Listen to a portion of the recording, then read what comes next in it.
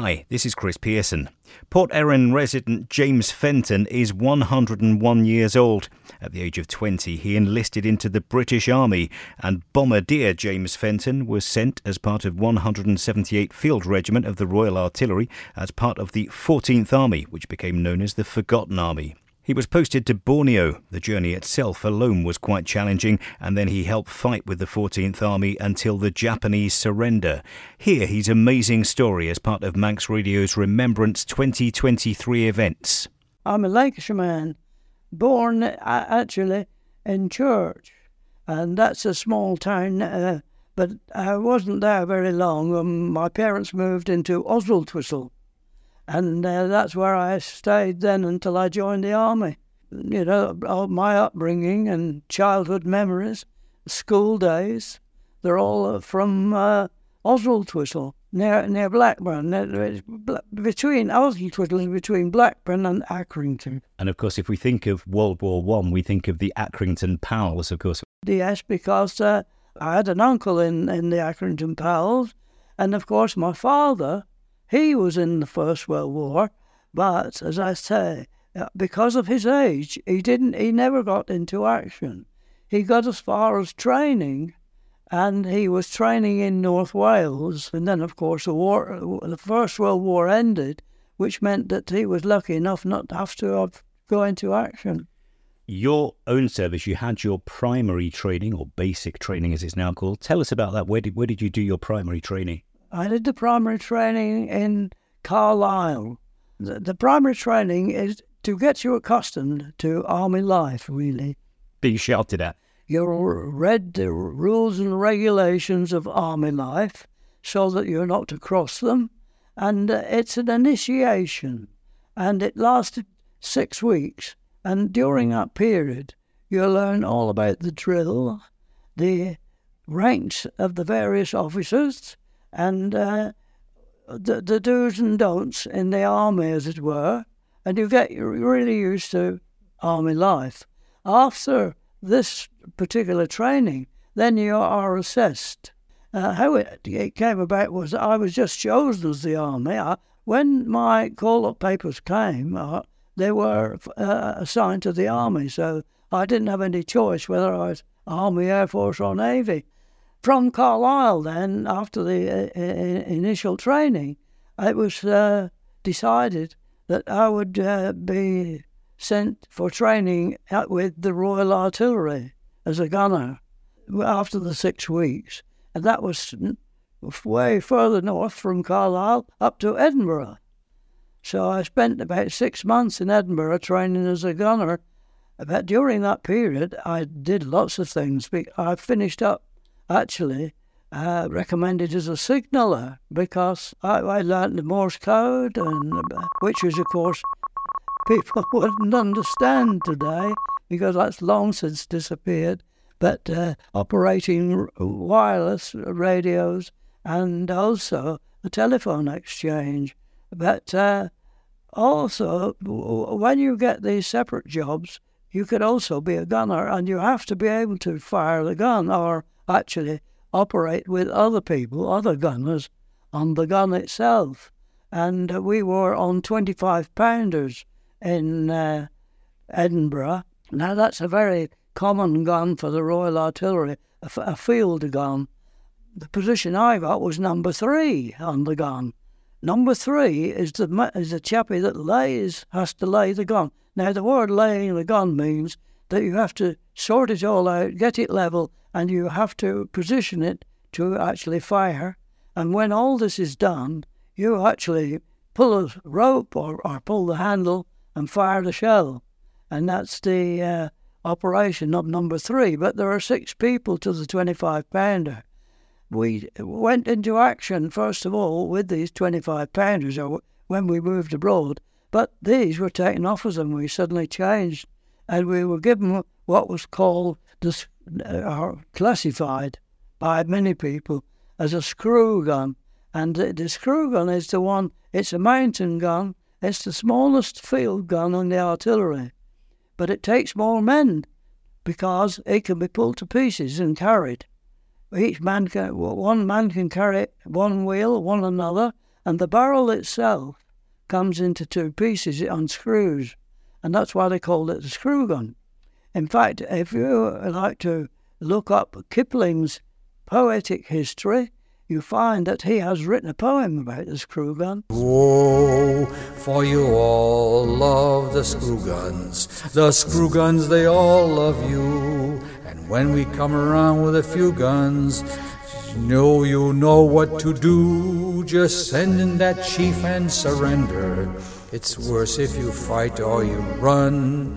You may hide in the caves, they'll be only your graves, but you can't get away from our guns. So I guess that's a bit like we used to see the field gun race happening as part of the Royal Tournament, with the gun being stripped down, taken across fences, reassembled. It was that kind of thing, was it? That was the case, yes, but fortunately, I never saw it stripped down. We went into action with it.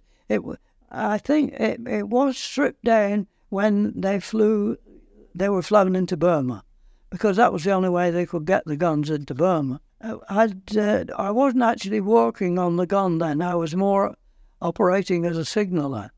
Therefore, I never really got the chance to actually pull one to pieces or put it together. And in fact, that was very rarely done, and I don't even remember it actually being done, even though we took it up mountains. And that's the reason for it, because you can carry it up a mountain quite easily if you've got it stripped down into six or 12 or 8 pieces. So you were acting largely as a signaller, a scaly back as they would have been called at the time. You were carrying a fair amount of weight then, I'm guessing.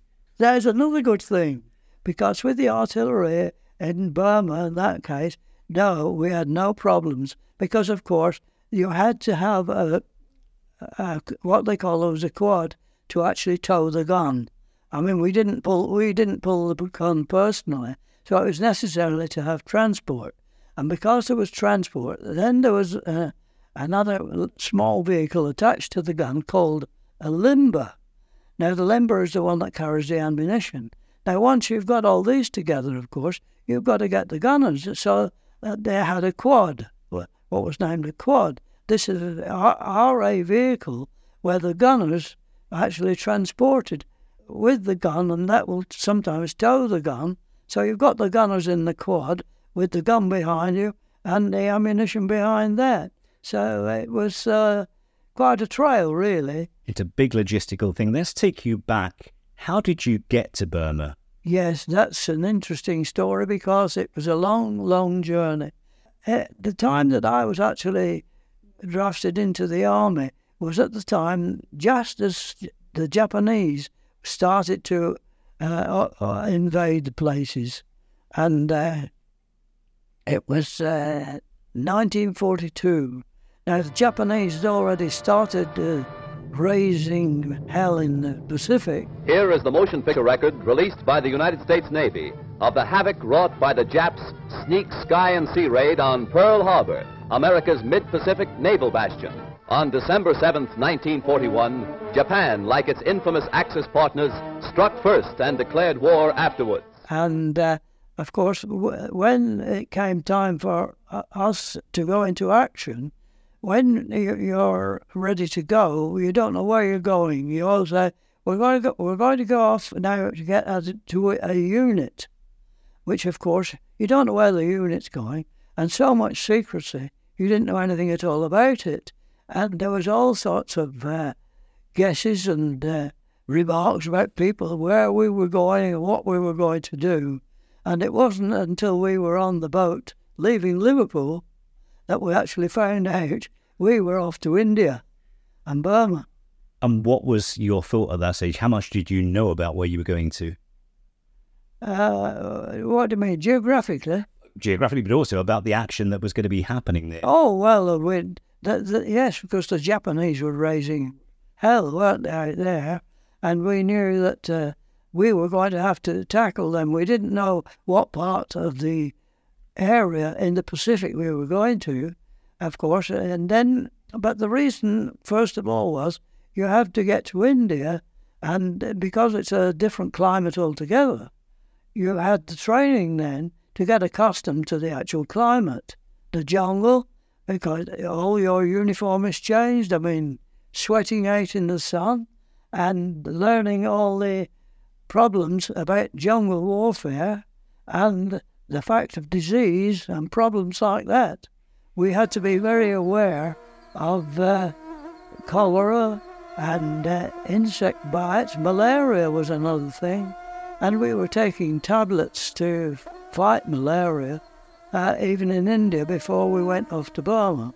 When we'd finished our training in India, this was in Pune, where we've been training.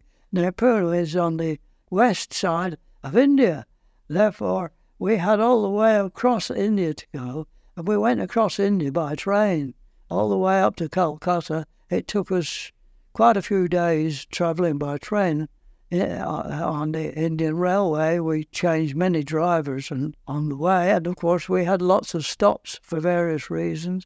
It took us quite a few days, but once we got into Burma, then our next occupation was we decided they were sending us into Arakan, because the Japanese at that time had decided to make attacks on the Arakan area. What were your first impressions? We talked about the heat, we talked about the insects, we talked about malaria and things like that. Also, the equipment that we presumably look after, the equipment is vastly different in the jungle to how it would be if you were fighting in Europe. Well, of course, the one thing that's completely different, mosquito nets. Because you couldn't, during a period when mosquitoes were very lively, you had to put up your mosquito net. And there were regulations. After sundown, you were not allowed to wear shorts, or you had to roll your sleeves down, because the mosquitoes were terrible about that time at the night when they were very active. And this was always a regulation. You had to be careful about certain things like that. But also, you had to worry about the insects. And two of the most serious ones, of course, or brands, were snakes and scorpions.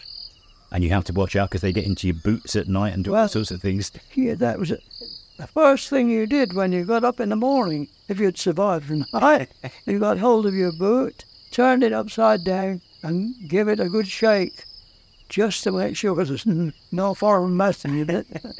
So for a boy from Lancashire, suddenly arriving into the midst, let alone the fighting, and we'll come to that, but just surviving and being in that environment must have been very different for you. Well, it was, because so you were with a new band of fellows, but you soon got accustomed to them, friendly with them, and obviously picked out the best friends that you were near. But that mainly was due to the fact of what position you were in the battery, because if each battery had different groups doing different jobs, therefore you would have some mates that were more close to you all the time. You got to know everyone in the battery, the whole people, the sergeants and sergeant major and everybody. But if you, the actual part of the battery that you were in service with, of course you became very friendly, even though you were friendly with all of them, really. But it's a second family, isn't it, when you're that close to people like yeah, this? Yeah. So you were there, you arrived in Burma, you're set up. What was the action like? Were the Japanese shelling you regularly? Was it living with that all the time? That was the biggest problem. We were shelled every night without fail.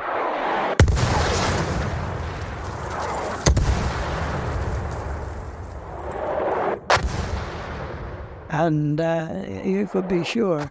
We used to say, oh, come on, set your watch. We used to set our watches almost, because I don't know why it was the favourite time. Maybe it's because of the actual areas that we were in the jungle. But the Japanese always used to shell us through the day, but not as much as they did at night. And I think that was what they called nuisance shelling. We used to call it nuisance shelling too, because we used to do the same thing.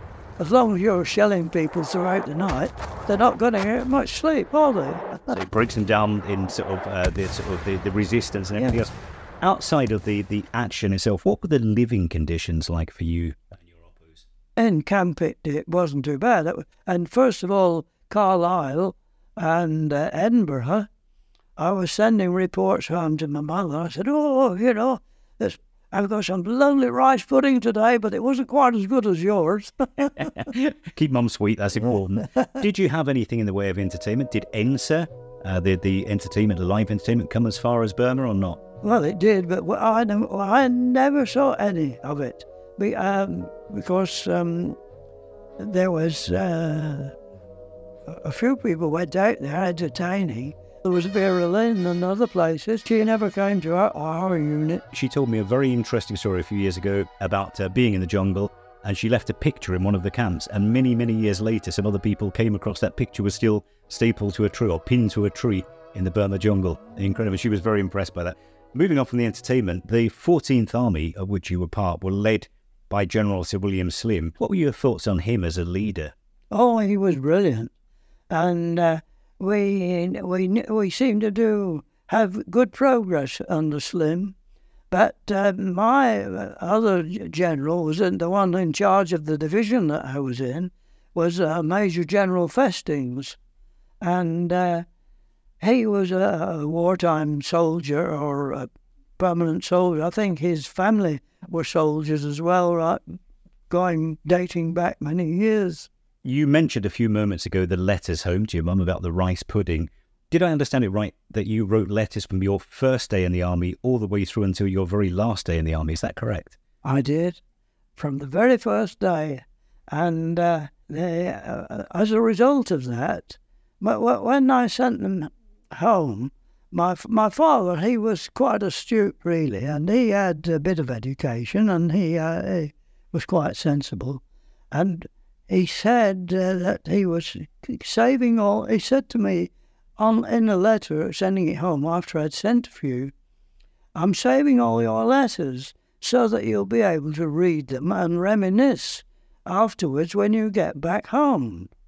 Now, I thought very little about that. I knew he'd done that and saved the letters. When my parents died, they both died at the same year, actually, 80. When I was clearing out the place, I came across the letters. I'd forgotten, I'd never even thought about them since, because I had moved on and I was living in London, not in Lancashire, and I used to visit them. But of course, not being in touch every day, those everyday things were missed. And I never realised about the letters, although I guessed he must have had them somewhere. And when I found them, every letter had been pushed through a little hole in the corner on a long string, and the long string was about 12 inches long. So 40 years on from when you wrote them in 1980, you had the chance to reread them again. What were your thoughts when you read the letters you'd written all those years before? When I did that, because I say my parents had died, I came across the letters amongst other things, and I started to read them. And I thought, like my father had said, you'll be interested to read these later on. And when I started to read them, I had a good memory about the war at that particular time. But when I started to read them, they became so interesting to me. I thought, well, I'm going to write these out. What I did, I started to edit them. By that I mean there were so many things in the letters about family matters. You know, somebody getting married or somebody having a baby or who was doing what, where and everything. So as I started to edit the letters, all the actual personal details that were of little value to anyone else, I just left them out. But I started to write up this story of my life actually in Burma. And it transpired that of these, I finished up with 440 letters that actually was a prediction of a book, which I later sent away, and I did have it approved, and it was printed. It was called The Forgotten Army. What did it mean to you all those years later when you finally saw a copy of the book and knew that your experiences were out there for others to read? What did that mean to you? It was amazing. The interesting thing, that I think, slightly different probably to many other books, the fact that I'm an artist. In fact, I trained as an artist. And that's how I went from art school into the army. So whilst I was throughout the war, I was painting whenever I could. I preferred watercolour painting because oil paintings wouldn't have been very satisfactory moving about in the jungle. You could just start something and somebody would say, come on, the Japanese have retreated, we're moving. So you'd have to pack everything up immediately. And having a watercolour, and also it was much easier. You could just get the paints, sorted out and take the pictures. And so I did quite a lot of sketching. And it was the results of these that were actually illustrated the book that I had. We'll come back to that artwork in a second. Those original letters of yours are now stored as part of the Royal Artillery Museum at Larkhill on Salisbury Plain. What does that mean to you to know that those letters are still being used for reference and research? Well, that's very interesting to me because they probably have other bits of material. But what they have there, they have an artilleryman's history from the very first day he joined the army to the very last. Now, if you think about this, I must have been writing, these letters must have been about at least 2 a week, often 3, because apart from the letters that I'm sending here, I was writing other letters. There was a fairly large, my mother had a large family, sisters and brothers, and I was writing to all these people as well. So the amount of letters, it was actually 440 are recorded in the book, but I think there must have been 1.5 times as much again as that. You touched on the artwork, you touched on the paintings, watercolours as opposed to oil, but photography became a thing for you as well. I'm just envisaging this. Tell us, you're in Burma, you're in these austere conditions fighting a war, but you managed to start processing and printing your own photos, didn't you? Well, there was a regulation when you're in action, or during this war anyway, and I think it was also applied to the First World War. You were not allowed to take a camera into the front line. This was in case you were overrun by the enemy, and they had proof of many of the secrets that they could find out from the details of the photographs. So it was the same in Burma, and I was only dependent on the sketches I was doing and sending home. And as the Japanese were being, routed from Burma, and they were moving down from North Burma down to Rangoon, time went on and they were being expelled. News came around, said, if anyone has a camera, we'll allow you to use it now. So immediately I wrote off and said, look, send out the camera. But I'd been using a plate camera. This is one of the more difficult types of cameras to use in warfare, really. To use a roll film camera is a much easier and simpler job. You just put the film in. When we talk about plate, that's glass plates, isn't it? Which presumably could shatter and break and... Oh, yes, they were. It was a plate, what is known as a plate camera. The size of the plates, 2.5 inches and 3.5 inches. So they sent me out the material, the camera, which I still have to this day. And they sent me some negatives. They're old glass negatives. Yet it was difficult to get hold of film negatives for the actual for the camera. One of the other things was, if you had these out there, what was going to be the results? So they also sent me out chemicals, because I'd also been processing chemicals before I was interested in photography, having been interested in photography. And my father had taught me a lot because he was an amateur photographer. He'd won 1 or 2 prizes in the local exhibitions and things. And I learnt that from a very early age all the interesting features of developing and printing from cameras at that time, because the Leica was only just sort of coming up, and they were very expensive. Films of that, cameras of that nature, so roll film cameras too, were they were quite popular, the roll film camera, but the plate camera is distinct because you can really get an accurate picture and you can focus it to the actual finest detail or operate it much, much better. So that was an advantage. What did your oppos, what did your comrades think of you doing these paintings and the photos and everything else? Oh, they didn't take much notice, really.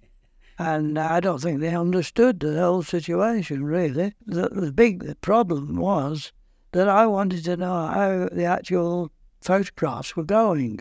And as soon as the camera came out, and they sent me some chemicals to actually process the chemicals, how was I going to do that? Actually, they were in Burma, when you are fighting with a unit, with the type of the artillery units I was, even infantry people, you always have a two-man slit trench guarding the whole area. So I was in a two-man slit trench with another man. Now, when I needed to develop the prints, I would get a tarpaulin and put it over the top of the slit trench and develop the prints inside the actual slit trench. All those all the negatives were processed in the dark under a tarpaulin in the Burma jungle. So no red light, you couldn't see what you were doing, and also presumably trying to keep the temperature of the chemicals steady must have been... No, that was terrible. It was necessary to use a thermometer, and that was a big problem because the slightest variation in temperature can vary the length of development and how it's been exposed, and you had to be very careful not to get any light in. If I want to talk about one occasion when I'd taken some negative, I could only the plates for the camera would only hold 6 negatives, so that was the limit. Once you'd taken 6 negatives, you were stuck, and you either had to take them out and process them to load another 6, or even if you took a couple of negatives, then you might want to process those, so you'd wait and get down night time and process them. And there was one particular night time, and you had to choose your time very carefully. And I'd said to my friend who was my pal in the slit trench, I said, look, I'm going to develop some negatives tonight. Cover me over with the tarpaulin. And he said, okay. So everything looked peaceful and quiet. So I settled down inside, and I was halfway through developing some negatives. Suddenly the Japanese opened up. Shells were flying everywhere, and he came rushing to the side. And I shouted, God, don't you turn that tarpaulin back, because if there'd been a flash or an explosion whilst he was looking underneath, I said, you go find somewhere else. So I had to carry on developing the negatives whilst the shells were dropping around, and he scurried off to join another trench somewhere else. Oh my goodness, that's an incredible story. That's remarkable. How long did you serve in Burma for in total?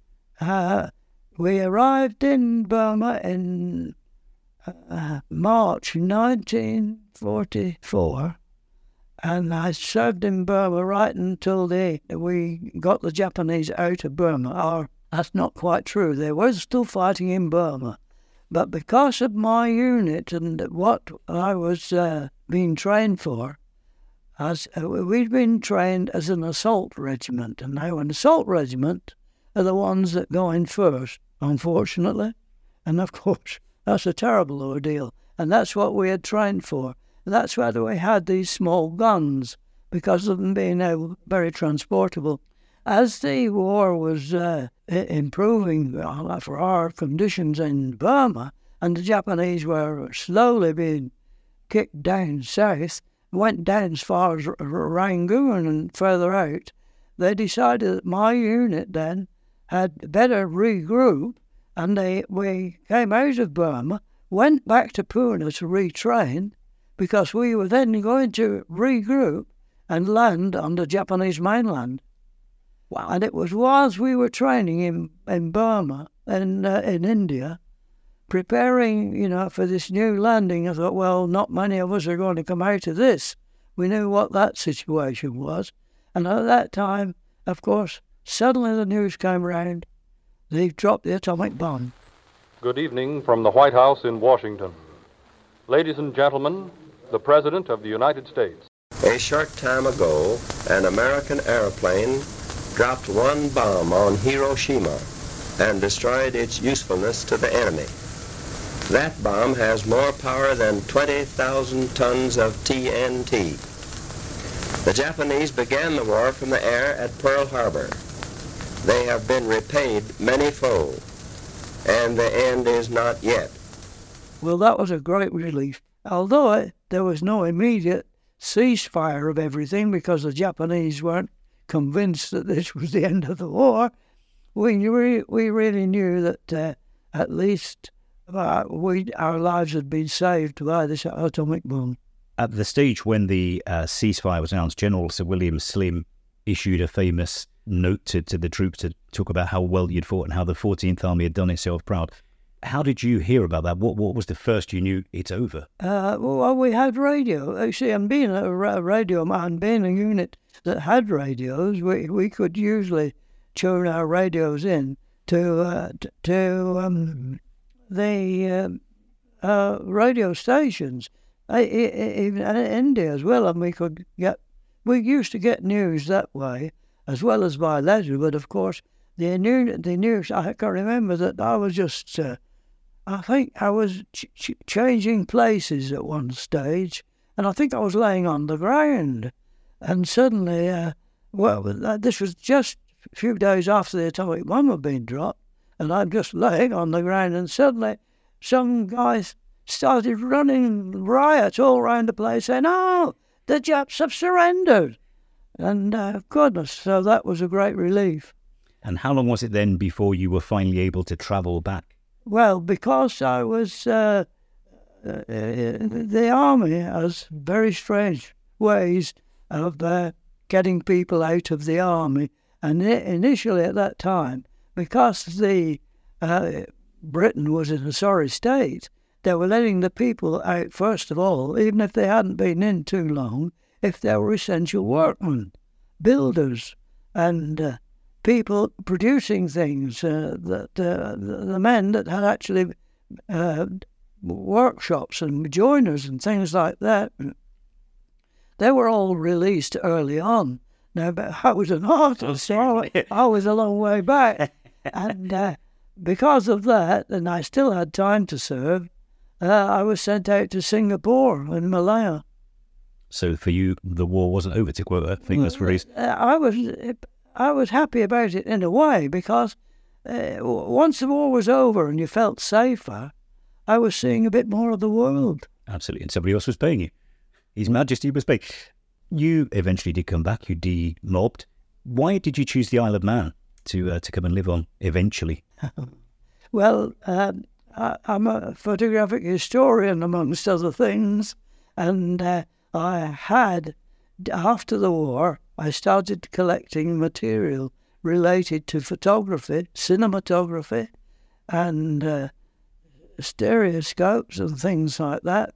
And this was whilst I was living in London. I was freelance designer in London with one or two clients that I was working for, doing artwork. So this was an opportunity. When I went out to see my clients, very often I would be passing antique stores or shops where they had anything that was second-hand stuff.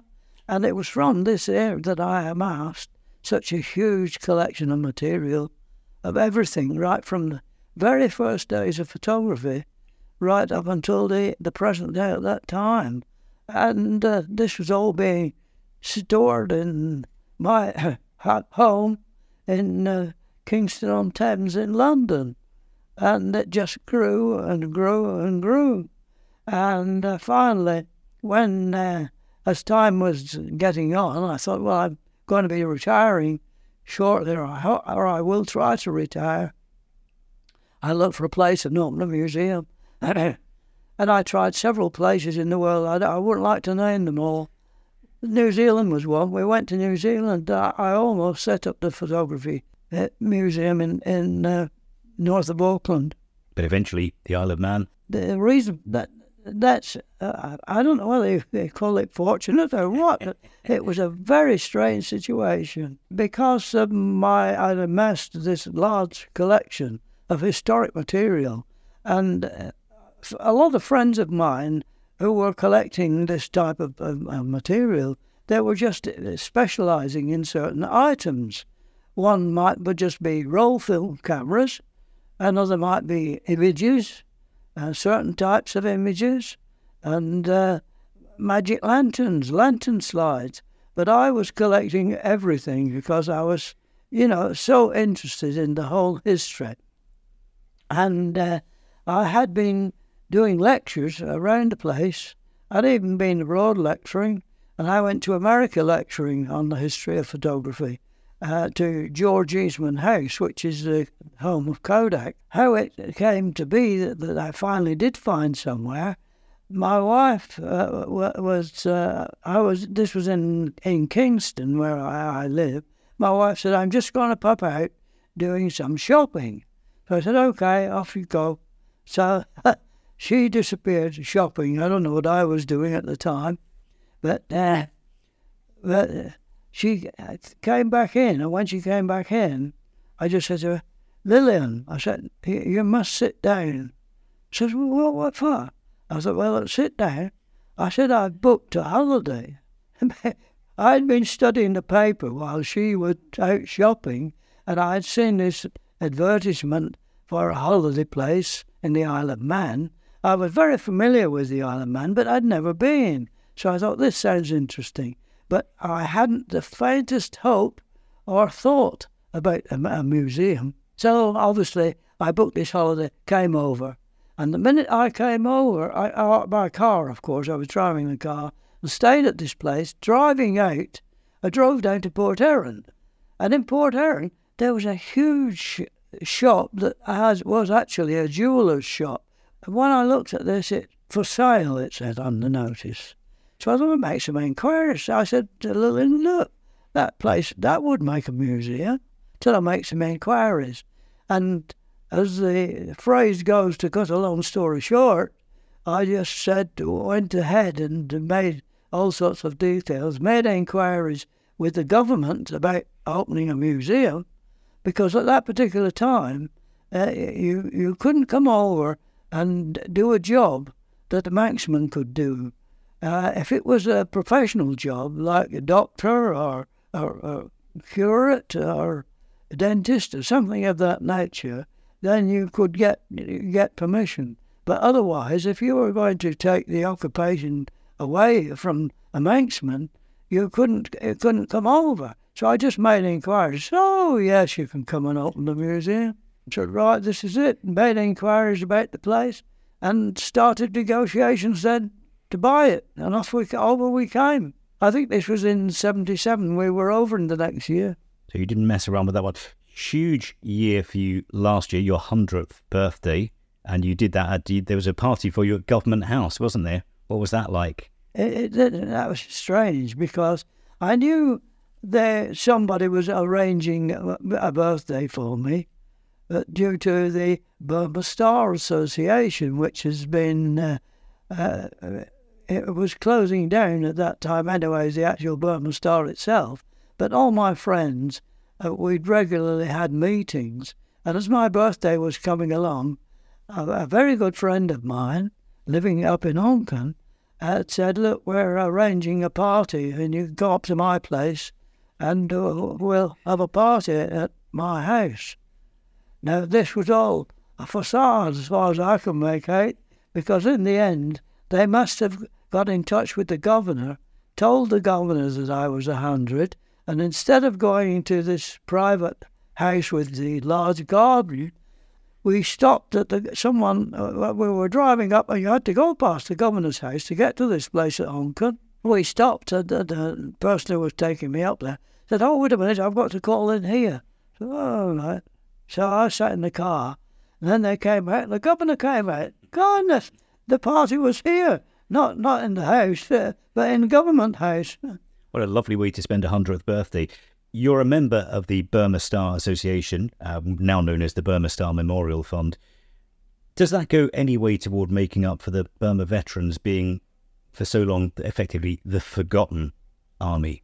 Well, it's always been understood, and it's continued to be understood, because there's so much about the European war that was reported, and not the Burma war in Burma. Now, my brother, he was actually fighting in Europe. He was landed on D-Day. He was a veteran landing on D-Day on the beach, one of the first landings. And unfortunately, he was wounded on the beach on that particular landing. He didn't spend much, half the day in there, I think, before he was evacuated.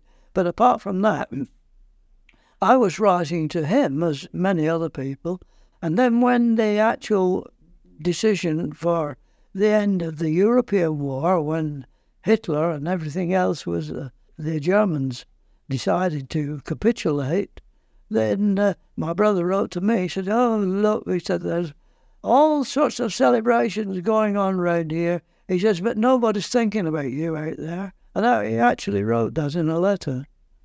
That must have really brought it home to you as well at that stage. Because we were still fighting. And that went on for a long time and could have gone on for a lot longer. Well, I don't know about that. It was at least 2 months anyway. And as I say, if it hadn't been for the atomic bomb, it would have gone on longer. Last year, after celebrating your 100th birthday, you represented Burma veterans at the Cenotaph in London at Remembrance Parade. What was that like to do? That was very interesting. I was going to say being a Londoner, but I'm not a Londoner. I'm from Lancashire. But as I finished up my days in the army, then I went to London because of the reasons for the jobs that I was going to do as a designer in advertising, and therefore I spent my life then in Kingston-on-Thames, the outskirts of London, and so I was travelling in and out to London. I got very familiar with London, and that was a second home to me. In fact, I consider myself that I've had 3 different homes. All of them have been very well placed, and all of them I've enjoyed every one. My first was when I was a child going up to the war in Lancashire and learning all I did learn there. From then after the war, it was essential that I had to go where my type of work was necessary or better to do, and that was London. And then from London, I came to the Isle of Man, and I've been here ever since. So it's 3 distinct journeys in my life. And we're here today in your lovely home, overlooking the beautiful sea and skies. It started raining a little bit now, but at Port Erin here on the Isle of Man. When you reflect on all that you went through 80 years ago, what are your thoughts about what you went through at that time? Thinking back about some of the things that happened, you always go back, or at least I do anyway, to both the very good incidents and the very bad ones. And the bad ones are easy to remember, or so are the good ones. And the ones in Burma, there were 3 or 4 occasions in Burma when, it was really, we were in a really serious situation. And I often, or on these 3 occasions, I remember distinctly what they were. And I thought, I don't know whether I'm going to get out of this. And as you look back now, do you consider the effort and the cost in lives, everything else to be worthwhile? You look back all these 80 years? I don't know. I have been lucky, you see. So many people. I mean, I could just have easily died. I didn't want to think about that. But of course, so many people that I know in Burma that never survived, and that they were all part of the situation that has improved or tried to improve the world as it was at that time. And just a last question for you, James. If you tomorrow were to walk out into Port Erin, go for a walk, and I know you're keen on walking still, and you bumped into the 18-year-old version of yourself, what would you say to him? What advice would you give 18-year-old James?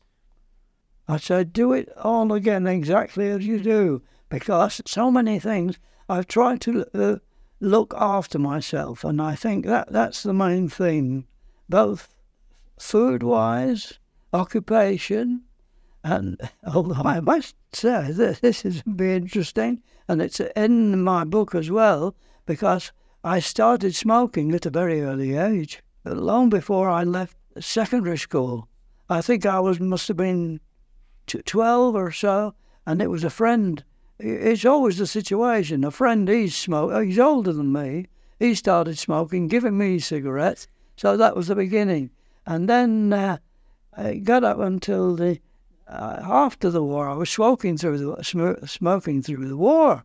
And we were getting issued with free cigarettes in India. And I realised, well, this is not... Everyone else then was saying, oh, you shouldn't smoke. Or they were saying that, even though there were so many smokers about. So I thought, no, I'll try to give up. I think I made a couple of attempts before I finally did, and never looked back on that side of it, really. And food as well. I've always been careful to try and eat the right things. I think, look after myself in that way. James, it's been an absolute pleasure and a real honour to meet you. Thank you for talking to us today. Thank you. It's very nice meeting you.